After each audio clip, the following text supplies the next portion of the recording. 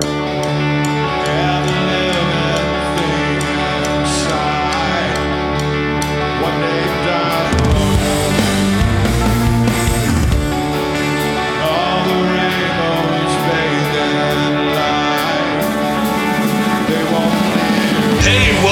the Tone That Made Us podcast.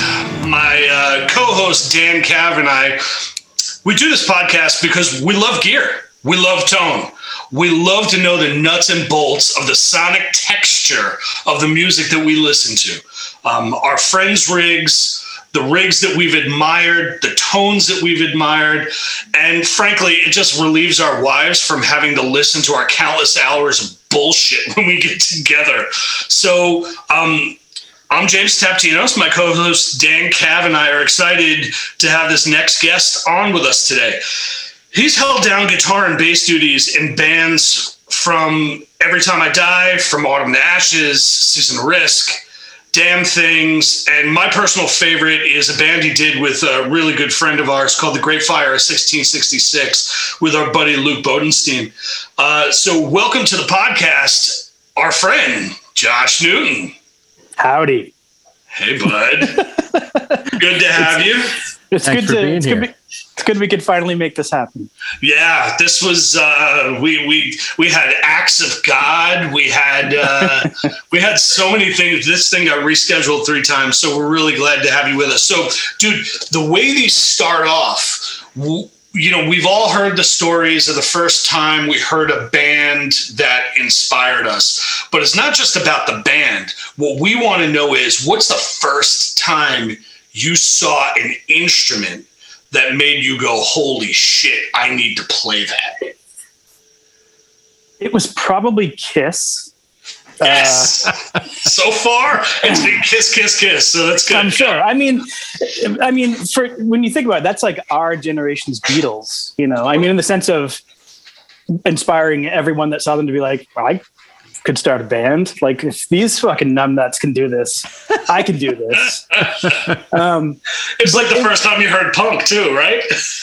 I mean, completely. You know, that was because that was at the time, you know, when I was starting to try to play guitar, I was listening to like Metallica and stuff like that. And at the time I couldn't play like that. I mean, I could imitate Slayer's solos very easily, like their current solos.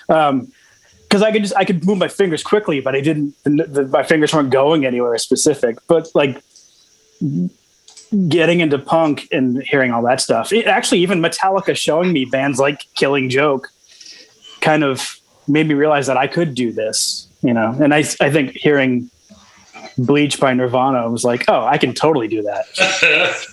So, yeah. So which guitar made you go, I want to do that? I guess it was probably Paul Stanley's Iceman that I really thought was super kick-ass. And I finally first saw one in real life the first time I saw Urge Overkill. He had one of those crazy, like triple humbuck, like the triple coil humbucker Ibanez's that they were doing for a while, which you don't really see him very often. No. And he had an orange full stack, which was the first time I saw that in real life too. And I was like, God damn, I love gear. But the first guitar that I got that I finally felt like was a guitar I really wanted was I got a white BC Rich Warlock. Nice. And that was like a Jersey series? Yeah, it was definitely an NJ, yes. Yeah. I mean, but it also was right-handed, so I had to play it upside down, but I didn't care. Because at the time, I was probably obsessed with Motley Crue, so it fit right into their aesthetic, you know. Oh, completely. I guess we all were at that point, like 83, right? We all started with Kiss in the 70s, yep. And by the time Shout at the Devil came out, like, that was it. I was sold. Yeah, that was like, I was like, I don't know if Vince Neil is a girl or whatever, but this is fucking awesome. And it's funny because I was in like 6th or 7th grade and I got like the Trapper Keeper thing of the cover of that record. And everybody was like, what are you listening to? What is this shit? No, completely, man. Completely. Cool. So yeah, go ahead, Dan. I'm just going to interject because when this does go live and people are watching and commenting, if I'm not mistaken, NJ actually stands for Nagoya, Japan. Japanese Really? manufacturer. Okay. I could be mistaken, but I believe that's what the NG means. I'm actually wrong. I had a rave. It wasn't even an NJ. It wasn't even that good. I don't know where that thing was made, but I remember my best friend, I had it on a guitar stand and he like tripped on the cord and one of the points hit the ground and all the paint chipped off one of the points. Nice. So that was probably my last PC Rich. No, it was not my last piece. That's a lie. Okay. Never mind. What'd you get after that? I got an ST3 with an Ibanez Floyd on it. And it was turquoise. Ugliest guitar I've ever had in my life.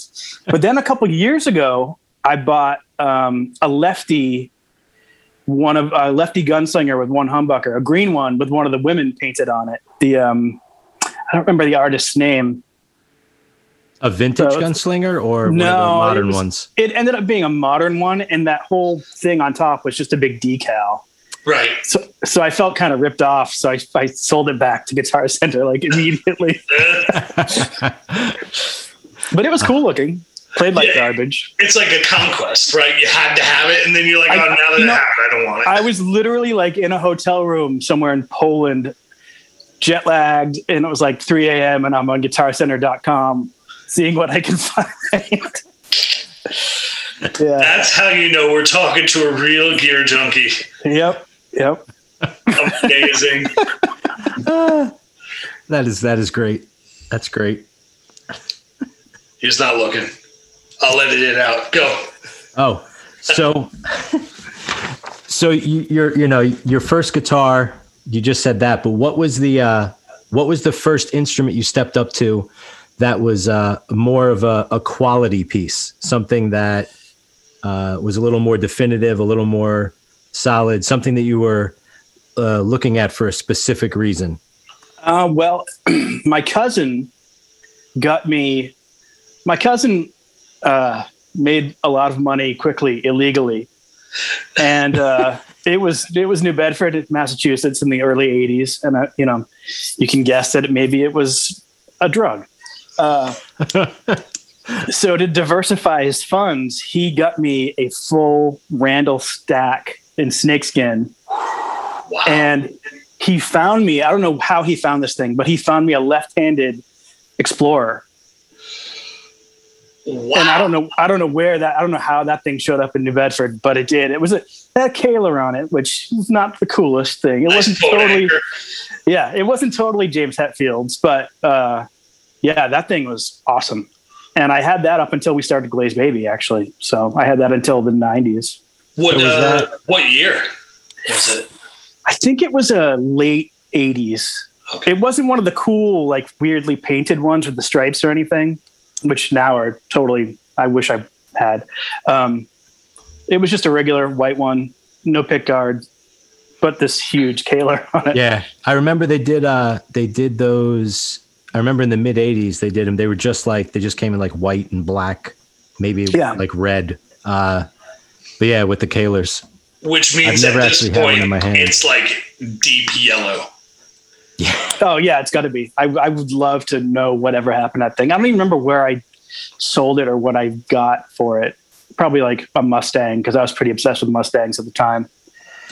Not necessarily, of course, completely, yeah, and not necessarily. But choice. I found a bunch of lefty Mustangs in the early 90s. I had 2 natural ones. I had a black one. I had a lot of guitars over time. I mean, I've had a lot of guitars over time, period. But even in the early 90s, I had too much gear, which makes no sense because I had fucking zero money. So I don't know how that even happened. Tradesies, man. Yeah, there was a lot of that. How many times? Well, tradesies or Luxies, right? So tradesies, you just pick up a whole bunch of shit, and sooner or later you trade it and you trade it and you trade it until you have something really cool. Or at that point, you probably fell victim or were lucky enough, like we were, or like that fucking guy was. I'm pointing at Dan, where you had a bunch of friends who were getting signed.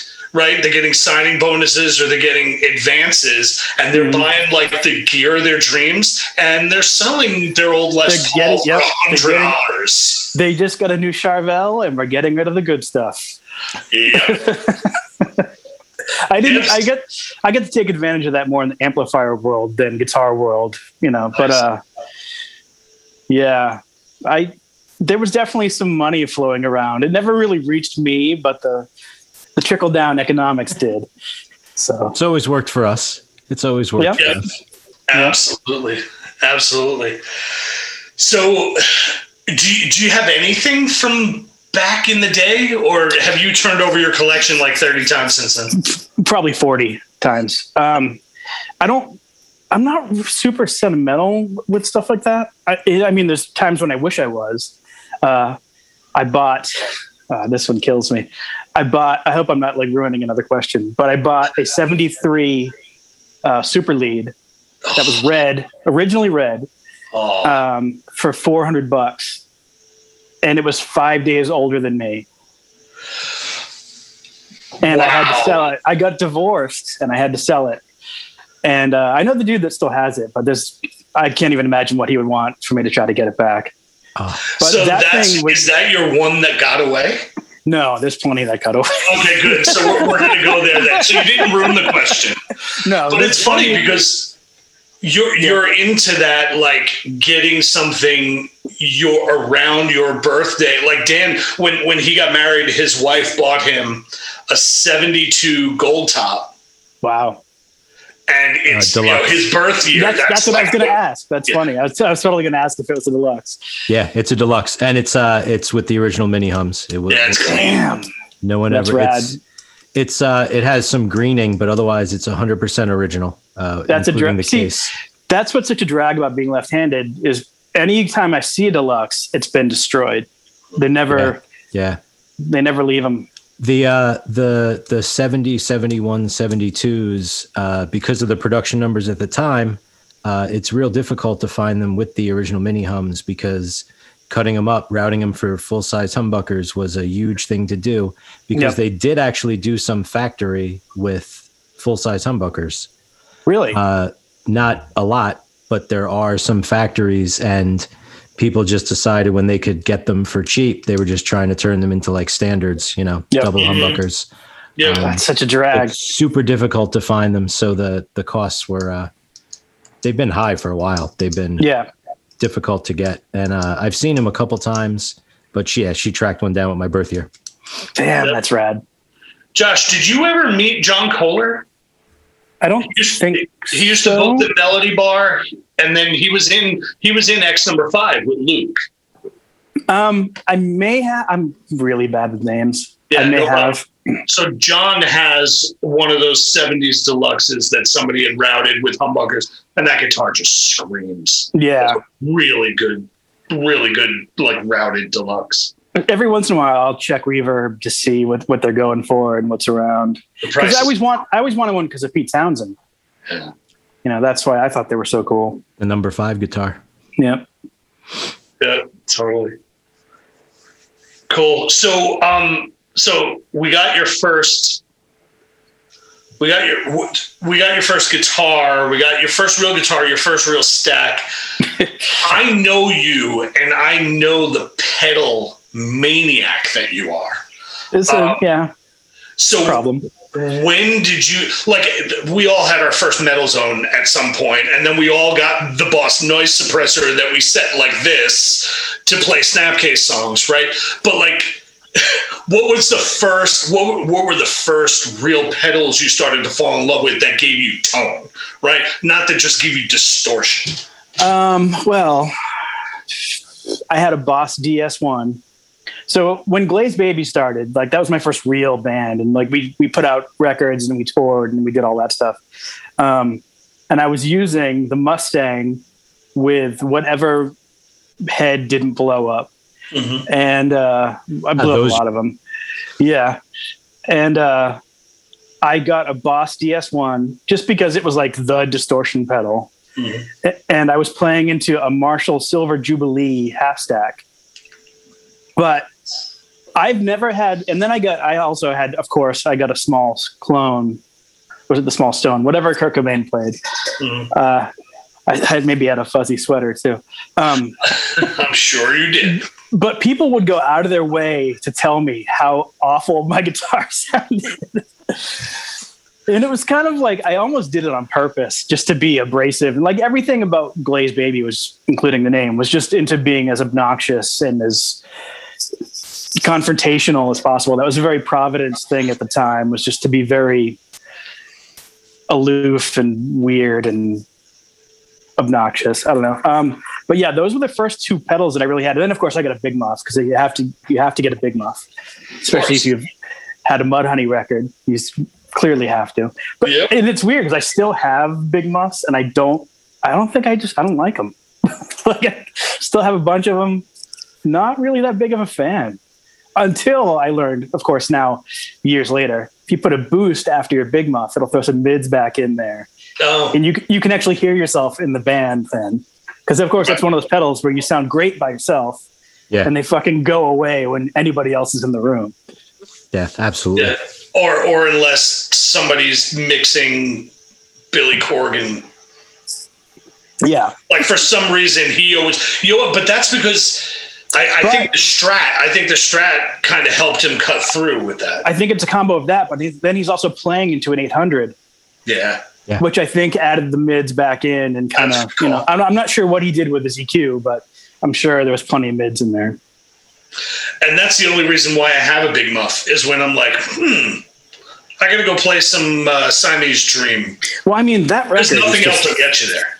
It's ridiculous. That's the reason why I bought another Big Muff recently, is because I saw his video for the op amp reissue, and I was like, well, let me try it again.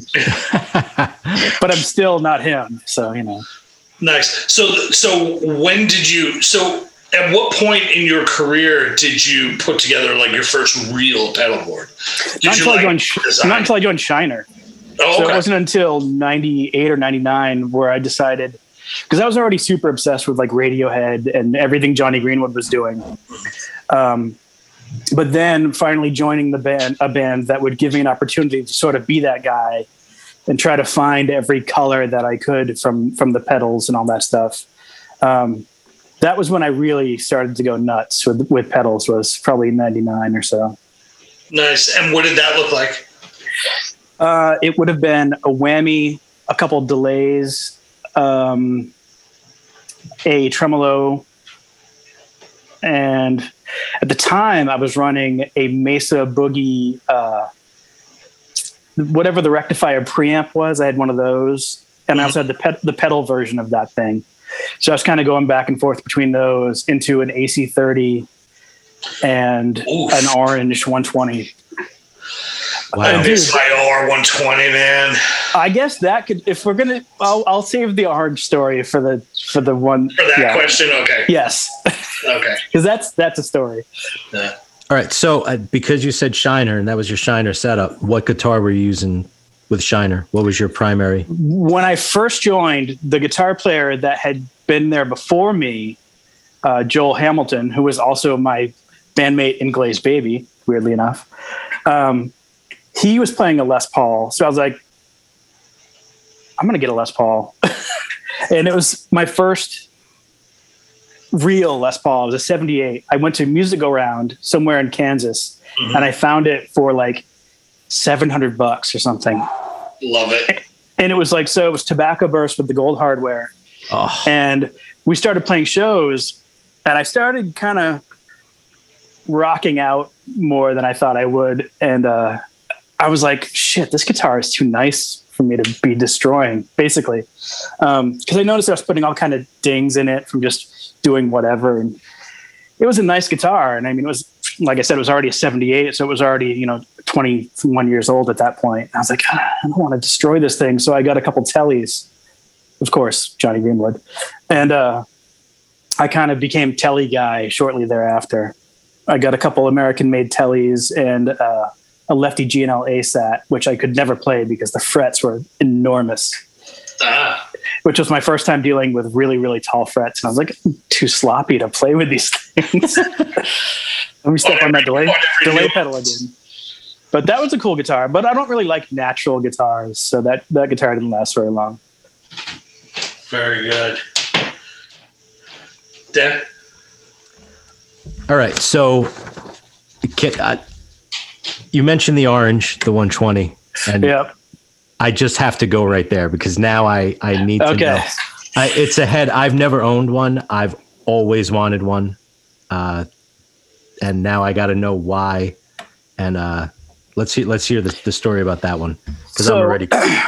I was playing when I joined Shiner. I was playing, I think, a 5150, which is funny because Alan from Shiner, when Shiner started, he played a 5150, and then years later, we both discovered that we both had snakeskin Randalls, but it wasn't really giving me the sound that I wanted. Because I mean, anybody who's played a 5150 knows you can't really clean it up, and if you do, it sounds super neutered and like it just doesn't do what it should do. The only person I've heard play on a 5150 besides Eddie Van Halen that made it sound good was Evan from Young Widows, which you would never think he would play a 5150. So strange. I mean, obviously it's a holdover from his other bands, but the only dude to make it sound like a musical amplifier to me besides Eddie Van Halen. So Paul from Shiner, he's just as big of a gear nerd, if not more so than me. He was one that got me into going to all the pawn shops in Kansas City and all that stuff. But he and his wife were babysitting for a friend from Oklahoma that had moved to Kansas City. And he called me up. He's like, hey man, this dude's got an orange in his garage. Not using it, not doing anything. Let me see if he wants to sell it. And I was like, sure. I don't have any fucking money. Okay. Yeah. See if he wants to sell this vintage orange half stack.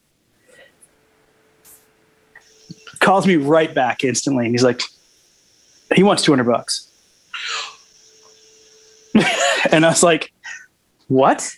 And he's like, he wants $200. I was like, tell him I'll give him $250. Because I was like, I'm going straight to hell if I just give this dude $200 and don't say anything. Like, so then I go over there and he's like, yeah, I tried it on the other voltages, but it just didn't sound good or whatever. And I was like, okay, this thing could be fucking toast for all I know. And the guy who owned the studio that Paul worked at, he fixes a lot of amps. And I brought it to him and he's like, no, this thing's great. And it was like, it didn't have any Tolex, but it was painted the exact same orange. And it was fucking awesome. And I used it throughout my career of the first time of us being together.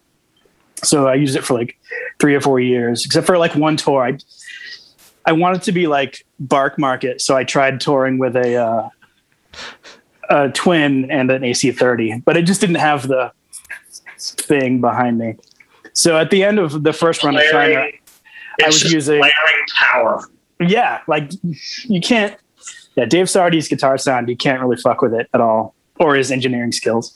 But by the end of Shiner, I was using an AC30 with the orange 412, 212 in the head. So taking up a lot of space sonically. Awesome. And in the van. Oh yeah, definitely. We must have been just punishing them because Alan had a high watt half stack with an AC30 and Paul had the Mesa Boogie 400 Plus with the 215 Road Ready cabinet. So it was just loud as fuck. And a complete assault. Yeah. It wasn't great. It was loud. It was really loud. Loved it, but it was really loud. Well, and then when Shiner broke up and I started doing Fire of 1666, when we played shows, I would use that red 73 Marshall with a super lead reissue and it was just like, I didn't even write lyrics because I didn't have to, because we were so fucking loud that as long as I did, because I became the singer, and as long as I did some sort of melody in the mic, it was like, fine. I don't even have to write fucking lyrics. We're just so loud and punishing. So that was awesome. So how to get away? When the band ended, I was like, fuck it. I don't want any of this stuff. And I sold everything. No shit. Yeah. I sold the head to a friend in a band called Shotzi from Texas that we toured with. And the cabinet is still kicking around Kansas City. I've seen it a couple times. And I don't even know what happened to the AC30, but those were like $500 at the time. And you could always get another AC30. So. I sold the guitars too, actually. Yeah. Where? I sold it to a fan who sold it, who offered to sell it back to me, and I didn't get to him in time. And then I saw it on the internet at a place called Mike and Mike's Guitar Bar. They have two of my guitars, actually, weirdly enough, like 15 years apart. No two lefty Telecasters, yeah. Wow. Yeah, I guess it's kind of easy to spot your old guitars. Yeah, it's a lot easier for you. And there've been so many of them that I'm like, you sure that one was mine? Okay, all right. I'm pretty sure that was my guitar. So it's funny because we've probably done, for listeners that don't know, we're putting a bunch of these in the can before we start launching them. So this may not come out for a little bit of time. And we've already done some really fun interviews with some great people. And we always ask that question, like, what's the one that got away? And there's some great ones. And, Arthur Smelios from Gorilla Biscuits and Civ, he had a great one. And ultimately, I've been holding back on sharing mine. You know why? Why? It's the JMP I sold you.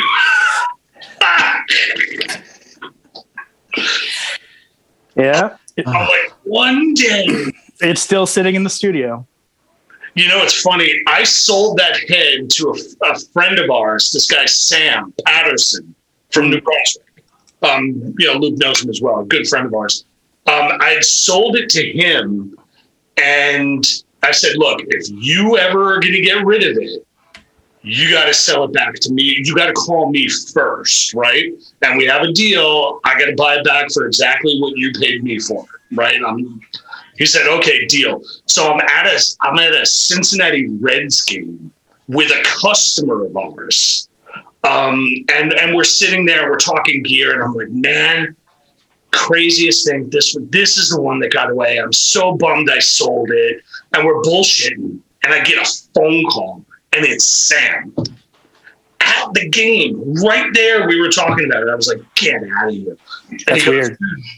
John Stanley, another friend of ours, guy who was in X number 5 with Luke. This all keeps coming back to Bodenstein tonight. He goes, John Stanley is selling me his high wallet, so I need to sell this JMP. Do you want it? I was like, dude, I'll take it back. Absolutely. And we figured out a way to get it sent up. I think he might have shipped it to me. I might have been in, I don't know where it was at the time. That's awesome. Yeah, I was like, yeah, absolutely buying it back. So, yeah, so that's funny. You and I will forever be bonded that way. Yep. That JMP. Yeah, dude, that JMP. I'll tell you what, when we did our record, it was hardly a record. I think we only released one song of that recording, but we used that, and we used Gavin Van Vlak's JMP that he used in Pry, that he used in Die 116. Those two. In Burn too. It's an 80. Yeah. Oh wow. Vertical input, 2 input, master volume. They were monstrous. So for anybody that doesn't know, Josh is like Guitar Tech to the stars. You have, I abandoned my tech career early on. I must have toured for about 5 years. I think the last tour I must have done officially was with Sam I Am and Creed in 98. Wait, that was together? Yeah. Okay. Well, they were bound by Bill McGaffey. Oh, okay. McGaffey Agency, I guess. Corey Sheridan was managing them, and Bill was doing promotion for Creed. So that was a weird tour, but it actually worked out pretty good. And then I bailed from it after some shows with the Foo Fighters and stuff. I was just done. At that point, I was done. You've been there, I know. I heard a funny story about the guitar player from Creed, who I hear is a super nice guy.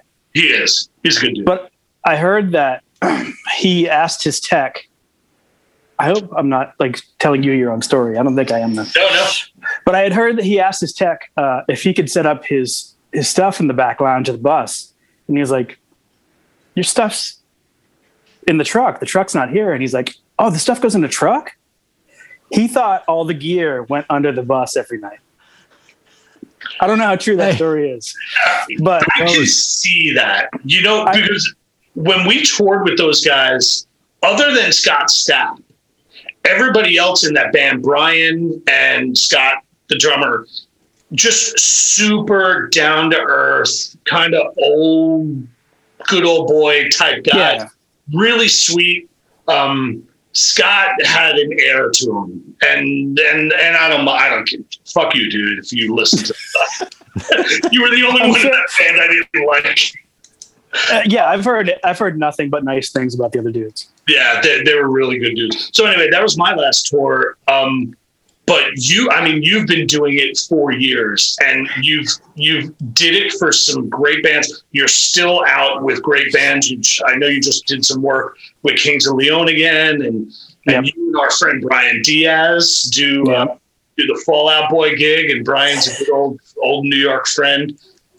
So all of them. Now we need to hear some stories about the gear. Okay. About some of the rigs and some of the sick pieces of gear that you've had your hands on over the years. Well, I got to touch Greenie. You guys know what Greenie is? Kirk Hammett's Peter Green's Les Paul. Yeah, so I was in the out of phase Les Paul. I was in London with Sleater Kinney, and we were at this rehearsal place. And it's funny, this story doesn't relate to them at all, besides me being there with them. But in the next room over, they were getting ready to do the Peter Green tribute concert, which was with Mick Fleetwood, some guy named Eric Clapton. Just that guy. Yeah. But Kirk Hammett randomly was playing. Beyond him owning the guitar, I'm not really sure why Kirk Hammett was there necessarily. But he will apparently, anybody that shows interest in it or knows what it is will be like, "Oh, you want to check it out?" And I was like, "No, yes, but no, I don't want to fucking touch this thing." So that was pretty wild. Wow. Yeah. I don't know. It was cool. Like when I was out with the Breeders, like they still have the same gear that the Breeders had the whole time. Like, be it, or even Kim's Music Man from when she was in the Pixies and whatever, like she has never sold anything, I don't think. So like she has the gold top that Kim plays is the same gold top that Joey played in the Pixies the whole time when they're around. And I don't know. What else did I? Well, those are definitely legendary. Yeah, I don't know. There's just weird random things. I don't know. I forget. I mean, not for nothing, you let off with Greenie. Where else do you want to go? Yeah, it's kind of all downhill from there. That was the same day that Clapton walked in on me in the bathroom. So that was a weird day. Dude. That's an even better story.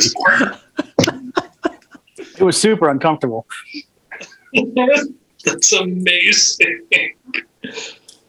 So you've owned shit tons of gear, shit tons of rigs. I have a problem. Yeah, well, you and me both. We all do. The three of us on this call, we could start a fucking self-help. Actually, it's pretty funny. We could probably start like a Gearhead Anonymous, but we'd all be enablers. I can't be in any Gearhead Anonymous. I would be like, I'd just be buying stuff the whole time. You should probably just get that. Oh yeah, which was definitely it's mostly Paul Malinowski. It's pretty much his fault because that was his answer to any time I saw anything. Because he was like already married and stuff, and I was like, anytime something remotely cool would come through, he'd be like, "Yeah, you should probably just get that." Like we were in somewhere in Louisiana, and we get gas, and there's a pawn shop. Walk in there, and there's a music store area, and there's an empty Marshall 810 cabinet, a basket weave grill. Oh yeah, red. And there's no place, because as we know with Shiner, it was like we've previously discussed, we had so much fucking gear. There was no room in the trailer. So I put it in the loft of the van. I won't sleep. I'll sit on the floor. Pretty much, yeah. So I laid next to this empty 810 cabinet from all the way back from Louisiana to Kansas City. But yeah, I paid $250 for that thing. And I never even put speakers in it. I just flipped it. I wish I hadn't, but then again, I don't really like 10s, so whatever. Yeah, but you know what? That's a great 810s cabinet, is though. different than just 10s. This is true. It's true. When I was still working at Guitar Center years and years and years ago, I helped Kurt Ballou get some speakers for his. And then out of nowhere, he hits me up and he's like, my friend Tepe has one. Could you get those same 10s that you got me? And I was like, yeah, sure. And at that time, do you know Chris Pierce? I don't know. Doc Hopper? Oh, yeah. Yeah. So Chris still has his 810 Really? in New Brunswick, in his studio in New Brunswick. Yeah, it's rad. Nice. I've played them, and I've always wanted one, and every one I've kind of come close to that's been affordable has like gotten away. But that's a dream piece of gear. And so our company distributes Marshall in the U.S., and I do my specific division. We do Natal drums, which is owned by Marshall. So I got to go to the Marshall factory like 2 years ago. We took a trip over and it was pretty incredible to be there and hold like number one, like the first. Wow. And every time we passed an 810, I just turned to the managing director and I'm like, you really have to make these again. You know what? They made one. I got them to make one for Truman. Oh, no shit. We were in England, and the dude from Marshall came down because they were trying to like get Joe away from Orange, and they brought a JTM 45, a 100-watt super lead reissue, and an 800 reissue. And I set it up in our Guitar World, and he came out, and he's like, looks at them all, and I already had like the 800 set up, and I was like playing through it, and like lighting people were coming up. I'm like, what is that? That sounds great, because I would always bring a guitar with me. And then Joe comes out. He's like, I want to try the 45. And then he just played Zeppelin riffs through it. And that was it. He kept the JTM 45, didn't even try the 800. And he was like, so, hey, can we make me an 810 cab? And they were like, yeah, sure. And they made him a custom one. And we wrapped it up in like shipping blankets, and it's sitting in Mates. And I don't think he's touched it since. So he's got two. One I got a case built for, and they built the case wrong. So it was riding on its back the whole time. And I was like, did you guys look at the drawing or no? Okay. Nice. That's great. But yeah, they will make you one if you want to pay for one. I don't know what he paid, but yeah, it looks fucking badass. I think I'm going to see Craig in Nashville for Summer NAMM. So I'm going to bug the shit out of it. But the thing is, they're not going to make it cheap. I mean, if they made them again, they would sell them. Because when you like Mojo Tone is making pseudo Kurt Ballou cabinets with the 412 speaker layout. Yep. Yeah. If Marshall made them, they would be fucking huge. They would absolutely sell. Yeah, agreed. So you've had a ton of gear, and we talked about the stuff that got away. Which kills me. I should have been there to buy that. I regret it. I didn't even mention the high watts or anything like that. Oh, we can get to that too. But so, what about a thing that you never got? What is the gear you wanted? The one thing that you never managed to get your hands on? A lefty Travis Bean. Ooh, that's like a 1000 A or an S. I wouldn't care either one. I've seen two ever. One is a white one that lives in Germany. I think it got sold to last time. And then I just got someone sent me a photo of one with these crazy inlays someone did afterwards. But yeah, the Travis Bean is the holy grail for me, just because of Six Finger Satellite and the Jesus Lizard. And yeah, that's the ultimate for me. That's a solid piece of gear. And that was a very quick response too. There wasn't much thought put into that. I only think about it every day. So Yeah. I mean, and I'm close with my EGCs, but it's not, and I love Kevin, and he does beautiful guitars and they're amazing, but it's not the same as like me being 20 years old playing with the Jesus Lizard and seeing Dwayne with his high watts and his Travis Bean, and it just sounding like no other guitar I've ever heard. Does EGC has some kind of deal with the the Travis Bean estate, right? Yep. He I think some of the money sold from each bean that he does now is given to Rita in some way. So that's awesome. Pretty cool. Yeah. Where I live in New Jersey, I'm not far from Neptune, where the Kramer factory was. So there's a ton of Kramers here, both aluminum neck and post. And there's actually because a lot of those same people also sought Travis Beans. So I've come across a bunch of them around here, but I've really seen a lefty Travis Bean. I had a righty Kramer that I would play upside down, and it had that stupid nut with the little like string ball ends in it. What a fucking nightmare. God forbid you break a string somewhere when you're playing, and it was just like ping, that thing was fucking gone.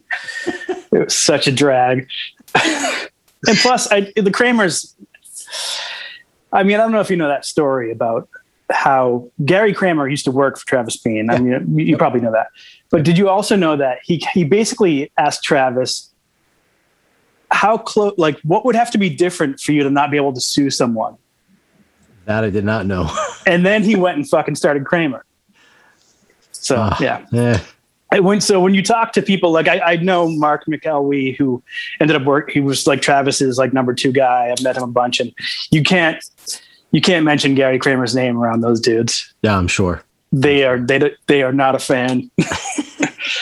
Speaking of which, I would love to have a Kramer axe, bass, or guitar, but I don't think those ever came lefty. But if you see one, let me know. We will. I don't look for anything lefty. Yeah, I'm sure. Sometimes it's in the corner though, collecting dust at a store. Yeah. Well, now Gibson owns Kramer. They do. They just started reissues, so they're going to figure out a way to sue Travis Bean to say it was their idea first. Probably. Yes. Because it's pretty funny. There's been their share of lawsuits in the last 10 years. Oh yeah. It's pretty funny because they sued a company that I won't mention about a headstock design, which coincidentally was designed by that company, which predates it by probably 3 decades. Yeah. It's that Midwestern ingenuity. No. Exactly. Wow. Where do we go from there? Holy shit. Although I'm interested. So you glazed over your ECG. So let's talk about it. For anybody out there who doesn't know EGC, it's electrical guitar company. You've got a Josh Newton model. I do, which is fucking weird. What is it for a grungy punk rock hardcore dude to have a signature model from a company that builds badass guitars? How does that feel? It's awesome. I probably should have stuck with the symmetrical shape that I was used to. I mean, so I'm like beyond having the Travis Bean be my ultimate dream guitar. I also love offset guitars. Well, I'm not really the biggest Jaguar fan, just because I don't like a short scale guitar. It just feels plinky to me. And I'm not like a big dude, but it still doesn't resonate the same way to me. But when Kevin texted me, Kevin Burkett, who owns EGC, texted me like really early in the morning one day, like, so I'm thinking about doing signature guitars and I think you should get one. What would you want? And I think by like 20 minutes later, I sent him a mock-up of what I would want. Like, really? Here's a schematic. Yeah, pretty much. I was on Photoshop instantly. Like, okay, well, so I want the acid dip finish so it's basically a Jazz Master made out of aluminum completely. With a mastery bridge and the Travis Bean style pickups with splittable coils. But having that tremolo on an aluminum guitar where the neck can be a little finicky with temperature and stuff, it's been more of a challenge than I anticipated. And I tend to, and the necks are obviously super thin. I found out, play a little sharp. I tend to bend things out a little bit. So unless I'm using like 56 gauge strings, I'm probably going to be a little sharp. So when Shiner recently, we did a live version of a record that came out, and we filmed it. So I'm not playing my signature guitar at all. I played it when we were sound checking, and it sounds fucking badass. And you can't beat the sound of the aluminum guitar. But this company from Kansas City called Syfe made me basically a Stratocaster, their version of it, and it's all handmade, and it's fucking insane. And yeah, that's also a great guitar. But there's something about the aluminum that just sings. It's so crazy. It's unlike any other guitar I've ever played. It's kind of ruined me for wooden guitars, except for like a couple that I have. It's that density, because the same thing with, I had a Dan Armstrong, and it's just that density of the body that it's a sound that you can't recreate from another material. Yeah, it's so strange. It's really pretty awesome. Plus they're hollow, which makes it sound it's super, like when you're playing it acoustically, it's super loud. Yeah. So you mentioned Shiner's newest record, which I'm not sure if I would completely butcher if I tried to pronounce the name of the record. Schadenfreude. Schadenfreude. Yeah, it's I my German is not great, so yeah. If it was Italian, I would nail it. The record is phenomenal. Oh, thank you. And I just got a new car with a killer sound system, and it was one of the first records I blasted in the car. Because sonically, you guys achieved, and I'm not blowing smoke, because I mean we're friends. I don't have to try to impress you. I really, really loved, from the drum sounds, to the guitar sounds and the bass tones. I don't know if you guys could have perfected that anymore. I'm a big fan of the record. So what did you use? I'm sure you used so many different, it sounds to me like you used so many different setups. Well, I went back, I did my parts in like 3 or 4 or 5 sessions. So like I was literally like finishing a tour with someone and then be like, oh, I can route my flights through KC and be in KC for a day or two and record some guitar parts. I literally didn't give a shit what I used. Oh, come on. You're crushing my dreams that you took time into that. No, I seriously didn't. It was cool because Paul owns his own studio, right, and we did everything ourselves. And I would seriously be like, what's in the room? Like, what's in the track room? What's set up? What sounds pretty good? I used my orange for some, like so when Shiner got back together, I bought, well, not when we got back together. I used random shit for a bunch of years. But when we decided to actively be a band again, I went back to orange and I got a Rock Reverb 3 half stack, which actually ultimately didn't really end up working out for me, weirdly enough. But it's because orange shouldn't be 2 channels. Well, there's that, but also it just wasn't doing what I needed it to do. Like the mids would disappear, it would get kind of, the distorted channel would get kind of squishy, like too much. Mm. I like the amp to kind of fight back and not just kind of like melt into whatever I'm putting into it. Yeah. I think for the most part, I ended up using Fender amps, like combos. Wow. Like if I took a step back, it's probably mostly my 68 twin reissue, and Paul's got some really nice vintage Fender amps at the studio. So it was generally 212 combos. And then I used a weird little crate piece of junk thing with like a 6-inch speaker. And that actually got used a lot. A tube amp or a transistor amp? It was a tube crate head. Like, I don't remember the name of it, but just it's this like little Class A thing that you can crank up and make sound super disgusting. Yeah. That's what amps do, and most people don't know how to do that. So what were you driving the 212s with? I mean, because you weren't getting distortion out of those. No, I was using, I think I was mostly using my Fuzzrocious OC Demon, actually. That was kind of my main go-to, and I think I used a Rat at some points, like a vintage one that was kicking around the studio. But I really would just try to I was into throwing whatever pedals that were like kind of in front of me and seeing what I would like have an idea for a part. That's the bummer for me about this record is they let me go so nuts with guitar parts. Like if you listen to the record, Alan is generally like on the left side around like 1 o'clock. And I am like every other guitar part pretty much. Wow. So it's been kind of a fucking nightmare trying to figure out how to play this stuff live. So are you adding another guitar player live, or are you doing along this song, I'm going to play this part for this part? I'm like taking, I'm taking whatever is kind of like the most standout part, but I'm also I have a looper. I have this whole switching system now, which I've never had before.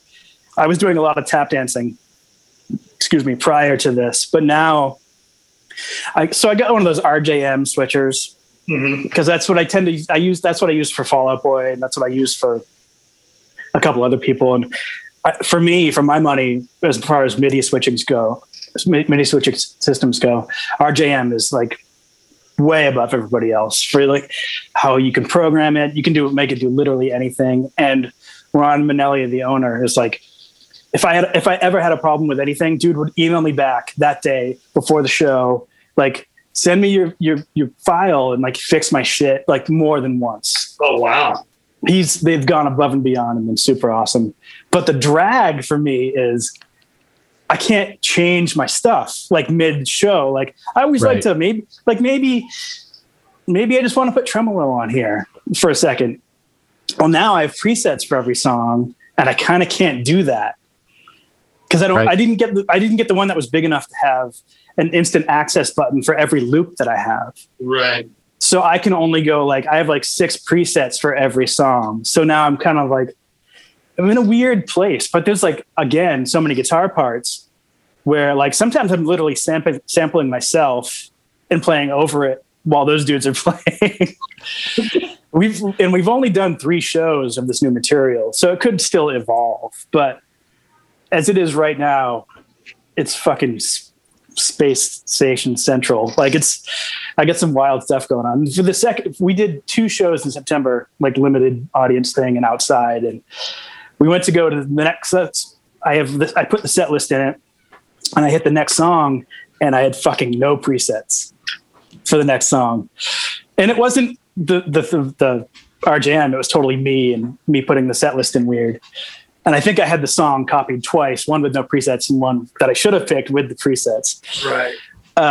So I was like, fuck, what's close to that song effects wise? And I kind of faked my way through it. The rest of it was okay. But bang. If I was my own, I would have fucking fired myself that night, probably. You really should get yourself a Josh Newton. I am the worst. Like, my own shit compared to when I work for somebody is so not in the same quality range at all. It's pretty ridiculous. It's pretty funny because I think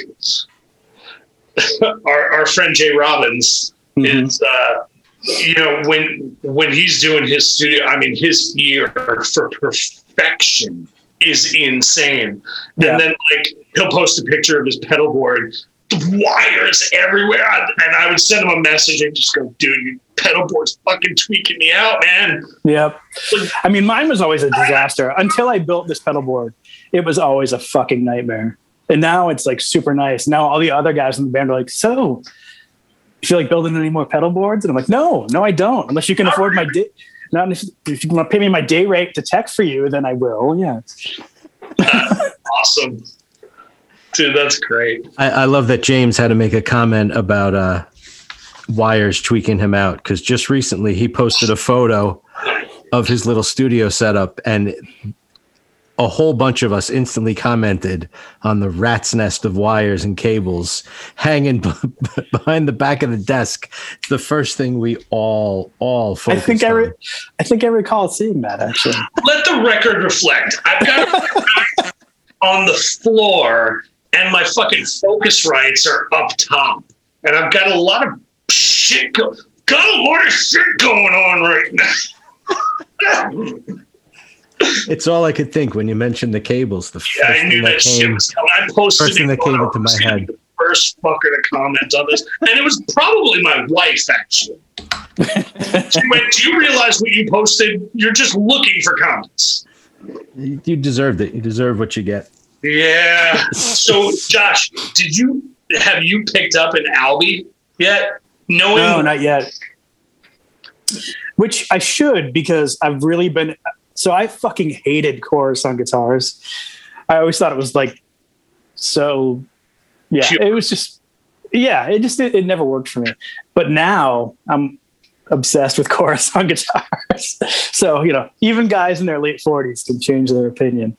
Yeah, I have to get one. It seems like a really good, like, do-all kind of pedal for shoegazy, melty stuff. Yeah, that's it. Knowing what a shoegaze fan you are, and a Britpop fan you are, and so are we, man. I mean, when I met Dan, actually, I can't lie. I mean, I loved the Smiths. But when I met Dan, he turned me on to Ride and Adorable and all these bands that I had never heard before, 93, 94. I guess we met in 94, early 95. Yeah, 94.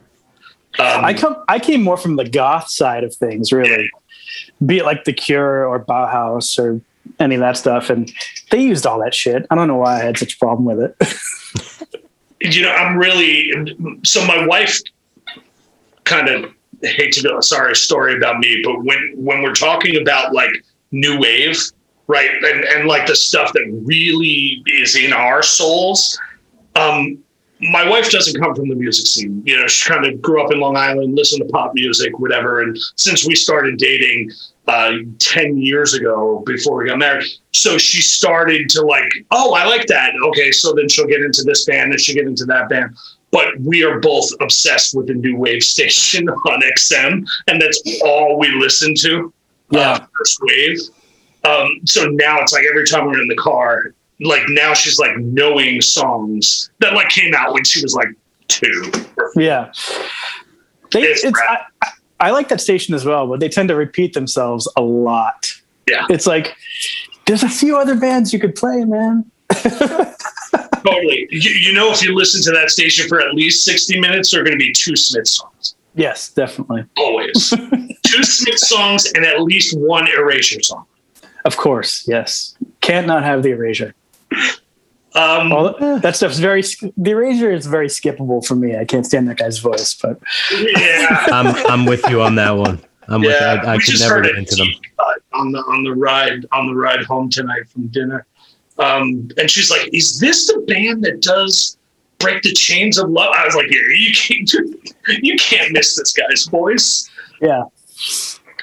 So we've been talking a lot about guitar. But I mean, you've notably played bass in some pretty cool bands. So, I mean, aside from the teching side, which I'm sure many of the bands that you toured with have a bunch of different setups. So let's just talk about some of the bass setups that you've done in some of the bands that you played bass in. Yeah.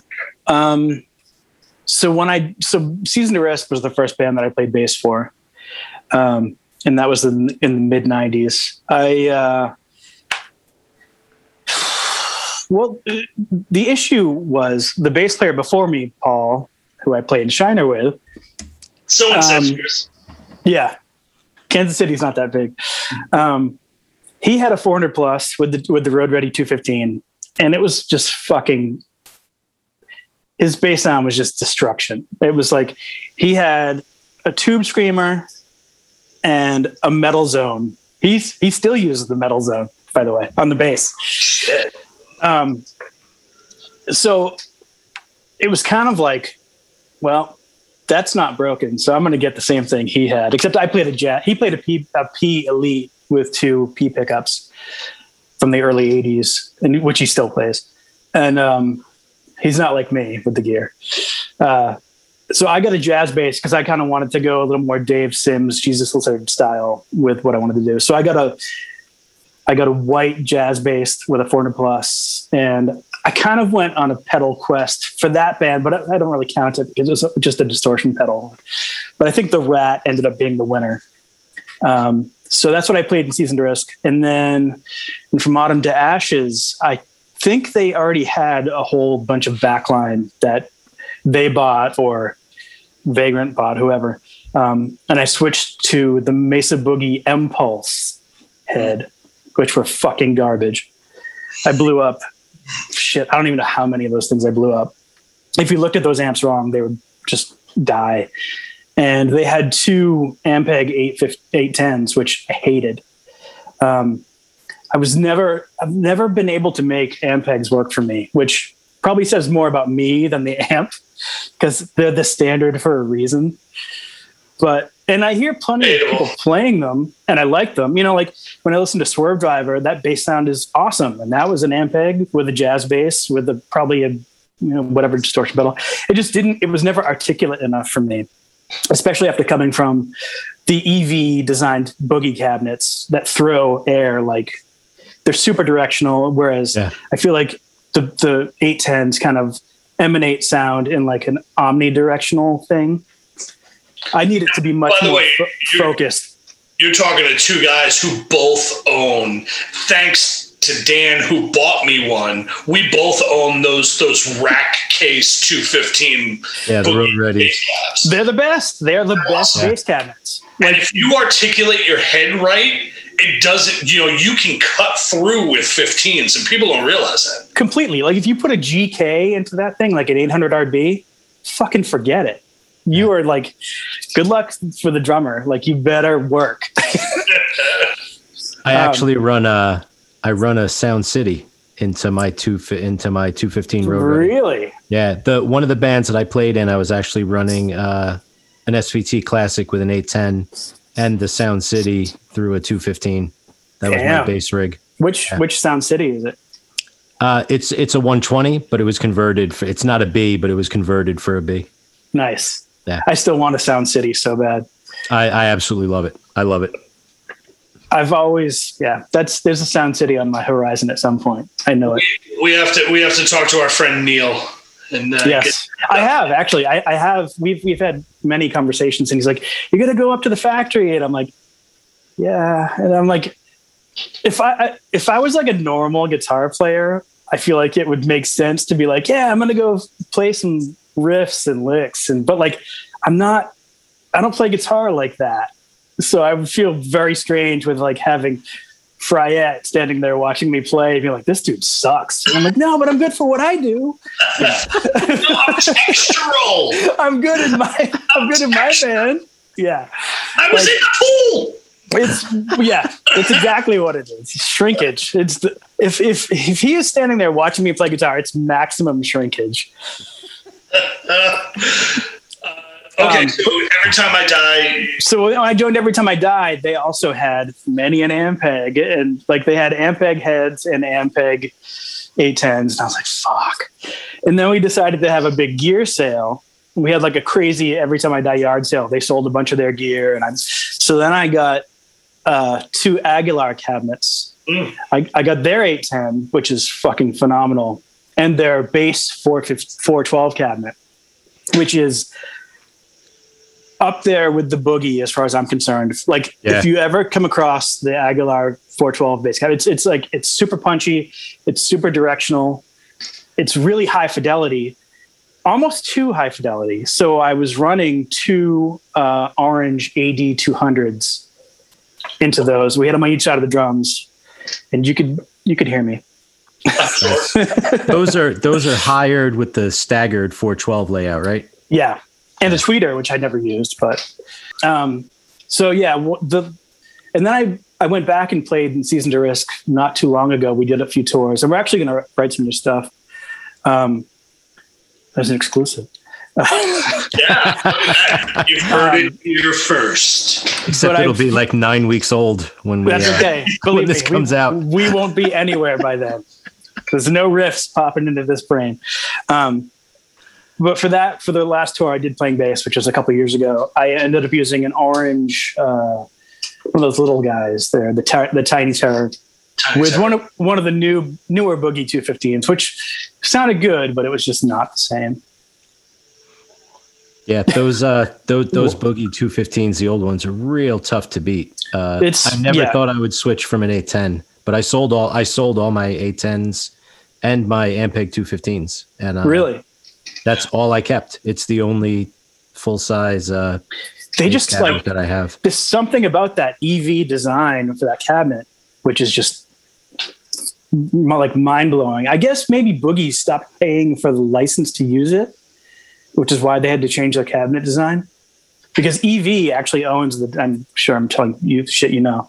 No, but EV actually owns that design because they came up with the speakers and they came up with the perfect cabinet design for it to throw the air correctly. It's that cabinet is 2 EV S115s on their side. Yep. That's what that cabinet is. And I actually at one point 2 EV S115s as well. Nice. They were covered in paint spackle. James will remember those. It looked like they had been under an area that someone used for painting for years. And they looked it. I remember the first time I saw somebody use that cabinet, and it was Tony Bono. Yeah.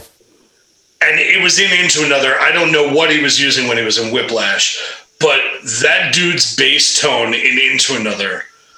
And unfortunately, that band really never had a really great studio recording until maybe Seamless came out. Yep. But I would love to have heard the quality of Seamless on those earlier records because Tony's live bass sound was just monstrous. It was huge. Yeah. It was absolutely. Dan? So I'm just going to bring it back. We're going to converse all night about other stuff. We're going to go off the deep end. So we talked about amps, heads, stuff that got away, the guitars that got away, the thing. What is the thing that you never wanted? What's the thing that you have that you hate? Or the thing that you got and you had to unload as quick as humanly possible? Fractals. I've had two fractals and I fucking hate them. So when I was working for Fall Out Boy, there goes that endorsement. Yeah, definitely. But the thing is I've heard plenty of people use them and they sound fucking great.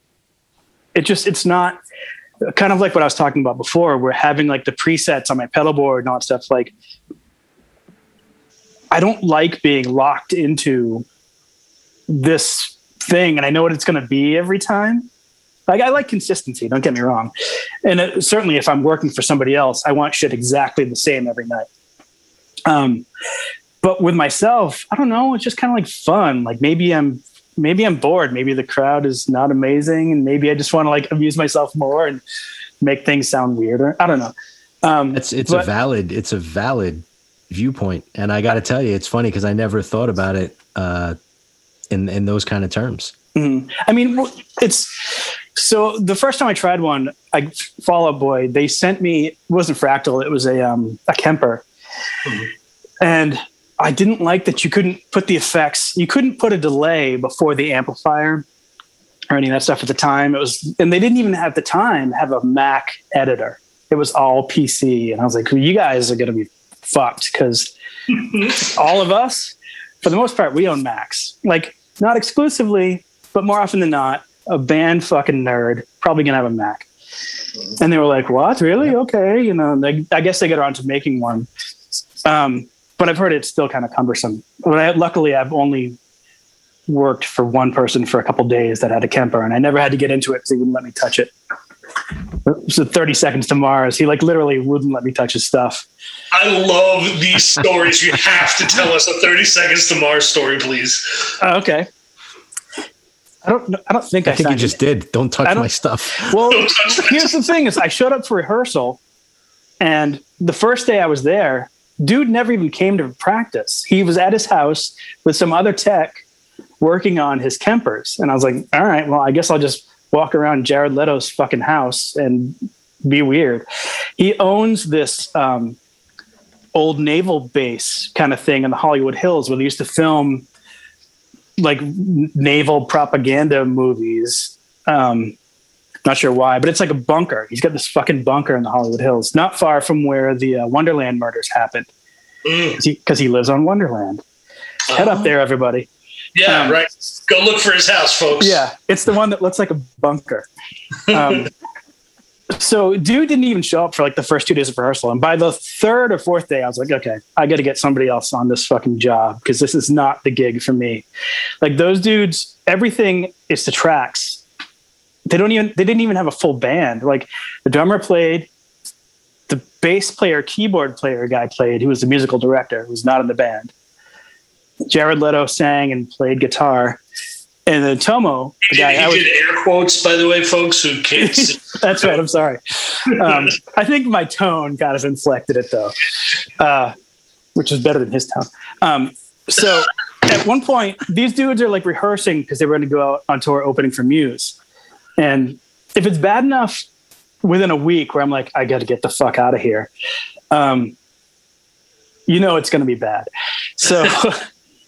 well, especially since you've been accused of not knowing how to tune a guitar by some other artists. Yeah, well, this is before that, but I'm not going to name names on that. No, we're not going there. We're not going there. But I know. You told me the story. So at one point, these dudes would like practice the audience participation parts for their songs. So like. When Jared would finally come downstairs to fucking sing, God, I hope I didn't sign an NDA for this. Anyway, they would be like, so wait, is this the song where I go, whoa, or is this the yeah song? And the kick would just keep going. It was like the worst mashup ripoff of every fucking late era U2 song I've ever heard in my life. Like, I love old U2. I love U2 up until the Joshua Tree. Anything beyond that, I have no time for it. So these dudes would like, he busted out the flag. He was like up Bono's fucking ass. But anyways, they would just keep this kick going, or he would like try to think of shit to say for rehearsals. And at one point, he must have been high as shit on fucking pills or something, because I know he'd hurt his hip mountain climbing. I rolled my eyes when I said mountain climbing. And those of you at home, he rolled his eyes. He comes down and he's like, the band is already rehearsing for a while at this point. And he comes down and he has nothing to talk about during this audience participation part. So he starts telling us about the old man that makes his steel cut oatmeal. And this went on for 20 fucking minutes. And I think that was maybe the last day that I went to go work there. Oh. Was it a no show next day? We never left rehearsals. All I did was rehearsals. No, I meant like you didn't show up the next day. Oh, no. Well, I got someone. I found someone to fill in for me. This dude I didn't really know. And I couldn't vouch for him at all. Besides being like, hey, he showed up. Why would you do that to someone you do know? Yes. Yeah, and that was pretty much, and I also, for the most part, except for like a few select dudes, I don't recommend other techs, just because I can't. There's dudes I know I can trust, and there's dudes I'm worried about, which is most of the other dudes that I don't recommend. I have like 3 dudes that I will recommend. But so I got this random ass dude that flew in, and he ended up being his tech for like months. So I guess he worked out. But so dude shows up, dude flies in from Florida to LA. And I was like, hey, this is Tomo, this is his rig, and he won't let you touch it, but make sure you fucking plug it in right. And I was like, see you later. Peace. It was, so yeah, I text for, and they're on my resume, but I only text for them for a week. Oh man. You know what? I did see them once, and I gotta say, at least that one record was okay. It was good. There were a couple of good tunes on it.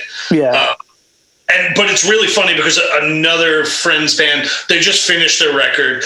They used, it's such a good record, but they used way too many drum samples, like kick and snare samples. And I'm like, guys, it sounds like 30 Seconds to Mars. It makes it sound like your record was recorded 20 years ago. You really, like, your drummer has such good hands. Why are you doing this to him? Yeah. But they're really talented guys, and the records can be really good. But unfortunately, the tone dates them, and that's the 30 Seconds to Mars thing. It's like fucking. I mean, I was on a work tour they did. Play drums because it's just like you could program it that well. I'm sure he did, but then they like flattened everything out, you know? Yeah. So back to the camper. Sorry. Yes. So it's funny because you, in some of the other episodes that we've done, you know, we have people who like kind of like, oh my God, it's the greatest thing that ever happened. I can just carry my tone everywhere I go. And the consistency is kind of a safety blanket, right? When you fly to Europe and you're like, here it is, you know, ready to go. I have it on a thumb drive. That's right, have it on setup. thumb drive. And that's cool. I get it. And if I was in a more successful band, maybe I would want to go that way. Like if I didn't want to have to worry about my gear, I didn't have to worry about, if I was trying to replicate the exact same, like I tried to get Truman on that stuff and he wouldn't do it. And I tried, and then I got Fractals and we spent like a summer tour, kind of getting the Fractal ready. And it just kind of wasn't there at the time. And everything I've heard since, and I actually bought one of Jimmy Eat World's 2 summers ago. Not to drop a name, but I bought one of theirs, and of course it had been wiped. I wish if their sounds had been in it, maybe I would have kept it. Because I did a couple shows teching for those dudes, and their Fractals sounded good. It doesn't feel like an amp to me, and the effects don't really go as far out as I want them to go. But I've learned after having 2 Fractals and trying to get shit down, I need things to be much more tactile. I need knobs, I need switches, I need buttons. I don't need to like delve into the rabbit hole of changing the frequency of the electricity that's going into the amp and all the dampening and tube age. And I don't need to go there, man. I want an amp that sounds pretty good with some pedals I like. And that's fine. Option paralysis. It really completely was for me. It's too much that you just would have to tweak and figure out. Everything I tried, I was like, I'm only making this worse, which is probably not something a guitar tech should say publicly. But at the same time, like the dude that I'm currently working for, he plays an AC-15 with 6 pedals and shit sounds the same every day. And it sounds good every day. And it sounds like him. He, you know, I mean, I'm sure I could set up something for him to sound exactly like his stuff, but we don't need it. You know, I mean, for bands that are shipping tons of gear around the world, I totally get it. Like it saves you so much money. Well, you know, why shipping 60-pound heads around, multiple heads and 12 cabinets and all that stuff? Like, I completely understand why people use them. It's fucking boring to me. And I'm sure I'll have to work for somebody who uses that stuff again, you know? Yeah. Maybe not now. It's slash only from here on out. No, but you know, I don't blame you. And I'm the same way. I'd rather have like my core pedals that I'm very comfortable with, right? They're my safety blankets. I know what each one of them is going to do. I know how they're going to react. Put that through a good clean channel on a tube combo, a pedal platform amp. You know, I'm using a Super Royal reverb right now. It's a 210 and it's loud as balls. And it takes pedals really nice, considering the guy who built it, you know, is the Pigtronics guy, right? Yeah. So he built it to be a pedal platform, and you know you're gonna get that tone. Ultimately, I think, you know, even a guy like Ken Andrews, right? He had been touring. I don't know if it was with Kempers or Fractals, but he was touring no cabinets on stage. They're using the Fractals, and they switched from the 2 to 3s, which was a fucking huge nightmare. Because apparently you couldn't just make the switch. There was like a lot of parameters that got added to the 3s that when you tried to migrate, it was just a fucking nightmare, I guess. And they kind of had to almost start again. Oh, Jesus. Yeah. I remember hearing something about that. That's huge. That's it's pretty glaring fuck up. You could play through a Blue Voodoo and it's still going to sound like Ken Andrews, right? Yeah, I agree. I think, you know, I mean, but at the same time, like I get why they want.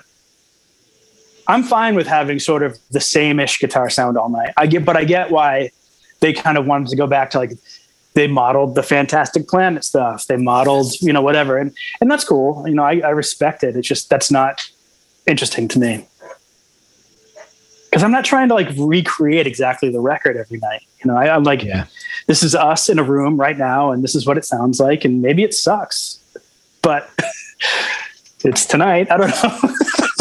Well, I think Hum was another band that kind of did that. Even though they had very familiar gear live, it didn't sound like the record. Yeah. It sounded like them that night playing those songs. And as a fan, I mean, I loved every second of it. Yeah. So. They were also very loud. Yeah. That's yeah. I loved it. Them and Centaur. Both.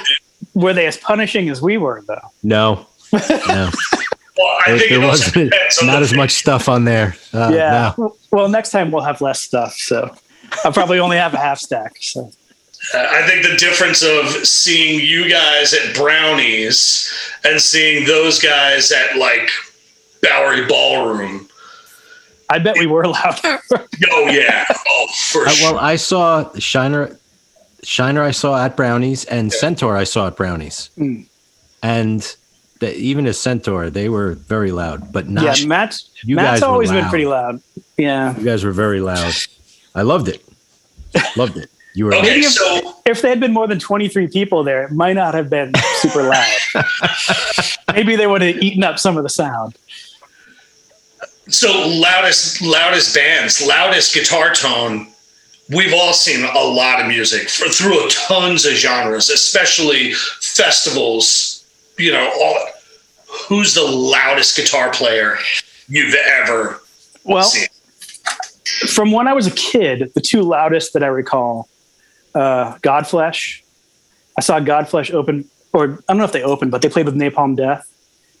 And it was fucking painfully loud. Like so loud that they each had a spare rig set up right next to their rig. So like when Justin blew his head, he could just go into the other Marshall half stack. Mm. And I think Benny, the bass player, had the same thing going on. He had like a Trace Elliott rig, same thing. And then the first couple times I saw Unsane, Chris was just, and I think he may have only been playing like a twin or a showman at the time, but Chris was just so loud that it like hurt.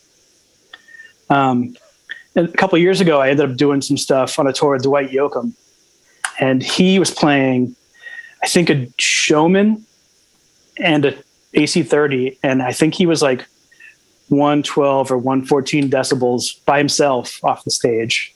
Wow. It was like punishingly loud, and his acoustic was just a PA cabinet with a Crown power amp.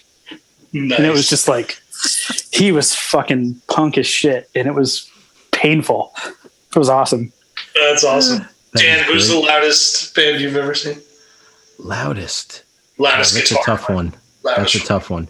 It's so a lot of that, the stuff in that noise realm, like Unsane and Cop Shoot Cop and things of that nature from that early 90s New York, like noise scene, Helmet. Those dudes were always excruciatingly loud, especially, I'm sorry to cut you off, especially when they switched from using the Marshall stuff to like the Harry Colby custom made cabinets. Those things were just destruction.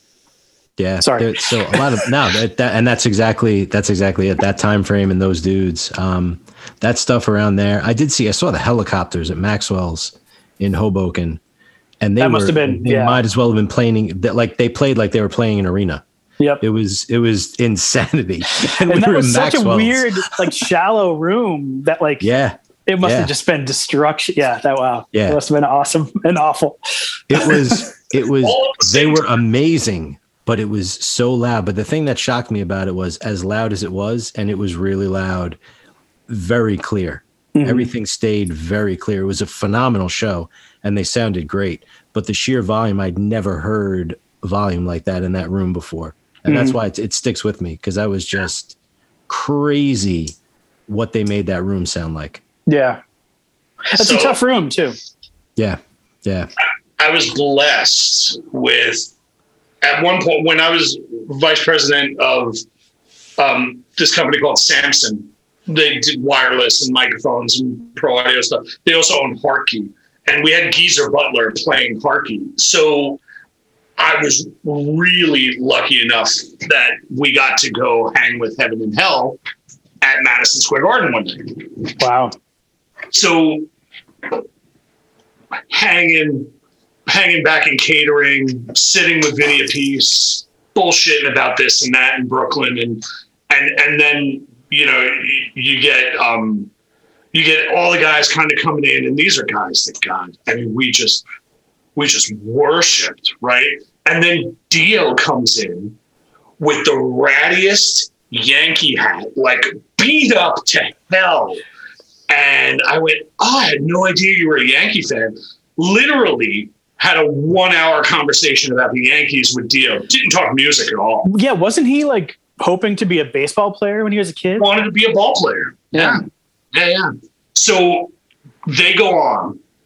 So Coheed was on. I don't know if they were. I guess it must have been a tour that they did, or they just opened that Felt Forum show. No, what's the theater at Madison Square Garden? That's what I think that's what it's called. Yeah, right? The theater. Yeah, the theater. And you know who was playing the big room that night was Britney Spears.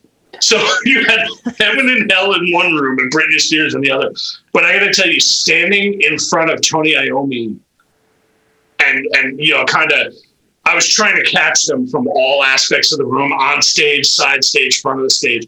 But right in front of that stage, you guys have seen a million shows where it's just a wall of amps and none of them are fucking plugged in.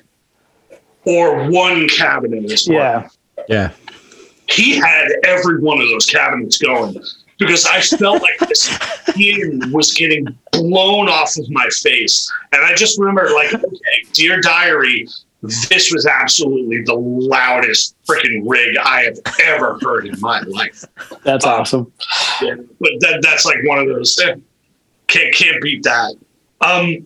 So we're winding up, man. We could probably talk for hours, and I think we're going to probably have to have you on again. And if anything, maybe have you on again and another guest, and we can that'd be great. Four-way nerd out. So I know what Dan's going to ask, and I'm not going to go there. So what is your coolest gear acquisition story? Because I was going to ask you, what is the prized possession in your collection? But you already established that you're not emotional about your gear. That you don't. Yeah, like almost to a fault. I'd rather go with the coolest acquisition story. Okay, this one is cool. Maybe it's not cool. I think it's cool. So when I joined Cease and Risk, we built a studio, which shortly thereafter got flooded and destroyed and ruined. But we bought this Auditronics board, not knowing where it came from or anything, but it was like a quad mixing board. And we had like a couple 16-track 2-inch machines. But the board was used to record the song Convoy from the movie Convoy. Nice. So that was pretty cool. Yeah, that's probably it. That's pretty wild, I think. So cool. We did that Season to Risk record, Men Are Monkeys, Robots Win. We did it on that board. And then as soon as I quit Season to Risk, I moved away for a while. And the whole studio got flooded and destroyed and filled up with so much dirt and soot that it looked like the board was carved out of chocolate. It was pretty insane. It ended up getting salvaged, but our studio dreams were over. Oh, wow. So the Convoy. That is a great acquisition, though. The Convoy board. Pretty cool. That's pretty cool. So where James was going with this one was my favorite last question to ask is always the same thing, and it's the Desert Island gear. Desert Island guitar, amp, pedal. You could do, I'll let you do 2 pedals. Okay. You're a pedal guy.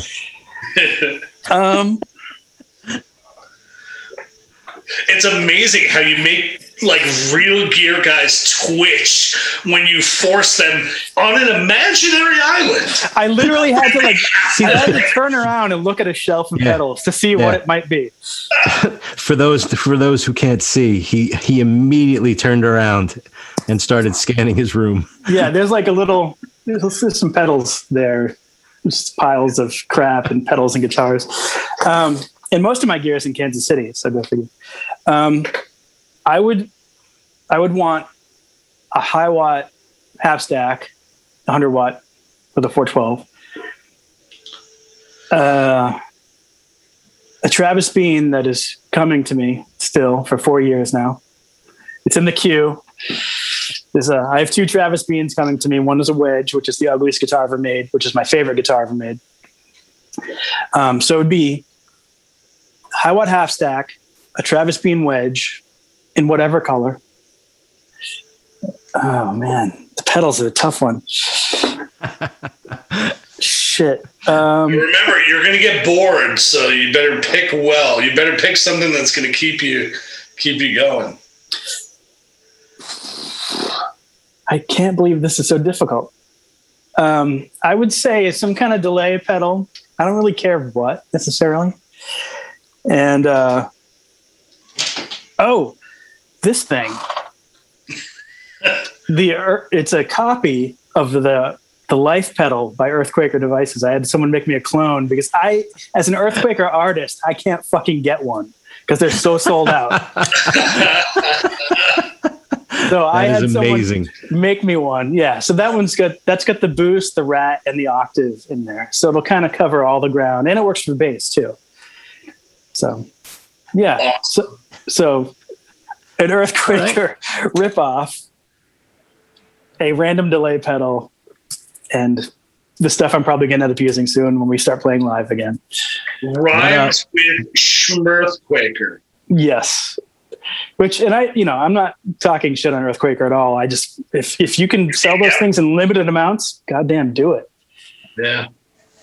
So what Hiwatt head would it be? It'd be a 103. 103? Yeah. 103, Whatever the 103. Wait, not the Canadian one. You know, a funny story about screw the Canadian one. Hopeful. Well, the Canadian ones had more gain. Yeah, because they have an extra input that jumps the channels internally. And they cost 2 bears, a duck, and a beaver, and a pig skin. I think. I don't know. Yeah, I'd go the 100 watt just because I like the sturdy amp.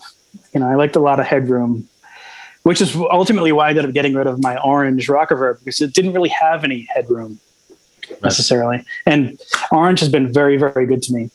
The cabinets are obviously still amazing. I just wish I had gotten one of those OR 100 handmade ones instead of the Rockerverb. Yeah. Couldn't that talk some shit? The plethora of ORs have come through in and out of my hands, and I used to play a 120 Gobo. So Chris Pierce from Doc Hopper, he had an amazing original OR 80. Mm-hmm. Mine was an 80 that someone modified to be a 120. 120, and it screamed, and I can't believe he got rid of it. And I happened to be in good old Massachusetts. My wife and I were in Salem, and Nate Newton, no relationship to you, or no. I'm not the Josh Newton of Nate Newton, but I think technically we might actually be related because I have a lot of family in Virginia. Oh, no shit. I've never actually discussed that with him, but yeah, I think we actually might be related in some way. So he could be related to 2 Josh Newtons. Which is super weird, yeah. The first time I hit him up on Facebook, he's like, what? Who are you? Right. Dude, this isn't my brother. Yeah. So it's funny. So he hits me up. He's like, yo, you're in our hood. We're practicing over at Kurt's. So my wife and I headed over there after we had brunch, and we go in, and Kurt turns me around and he's like, recognize that OR80? He's like, got that from your friend Chris Pierce. I was like, wow. At least we know somebody that still has it. Yeah. But I love it. Yeah, you know, the only orange. I had that anniversary OR50 that they did, and stupidly I sold that too. Yeah. I still have my 212. I still have my 212, and that just screams. And you can put anything through it, and it sounds great. Mm-hmm. Of all the things I've owned, and it's been a lot, and I still own a lot, and a lot of random stuff, and a lot of oddities. I want to see your single orange. Really? Not a single orange item, cabinet or head. Do you have a spreadsheet of the shit that you own? No, but I've tried a couple times. I tried to make one of the shit that I don't have anymore, but I know I'm forgetting like 100 things. Oh, yeah. Yeah. I'm going to text you a picture. Once I laid out everything I owned, and it was about 8 years ago. And some stuff has gone in and out, like the PRS that's in there I don't have anymore. And actually, your head is still in there. But I'll text you a picture of it because it was the only time I ever, like, I was bored on a Saturday. I'm like, fuck it. I'm taking everything out. All right, man. Hey, it's been amazing having you on. We are definitely going to do this again because we could do this for hours. I feel like we just kind of scratched the surface. We didn't get into any of my Dean baby V's or anything. Oh, let's do it. Let's do it again and get into more for sure. I'd love to. We will. We definitely will. So I want to thank you for joining us. You're awesome. And thank you for having me. Finally got to do this. So, hey, everybody, we'll see you next week.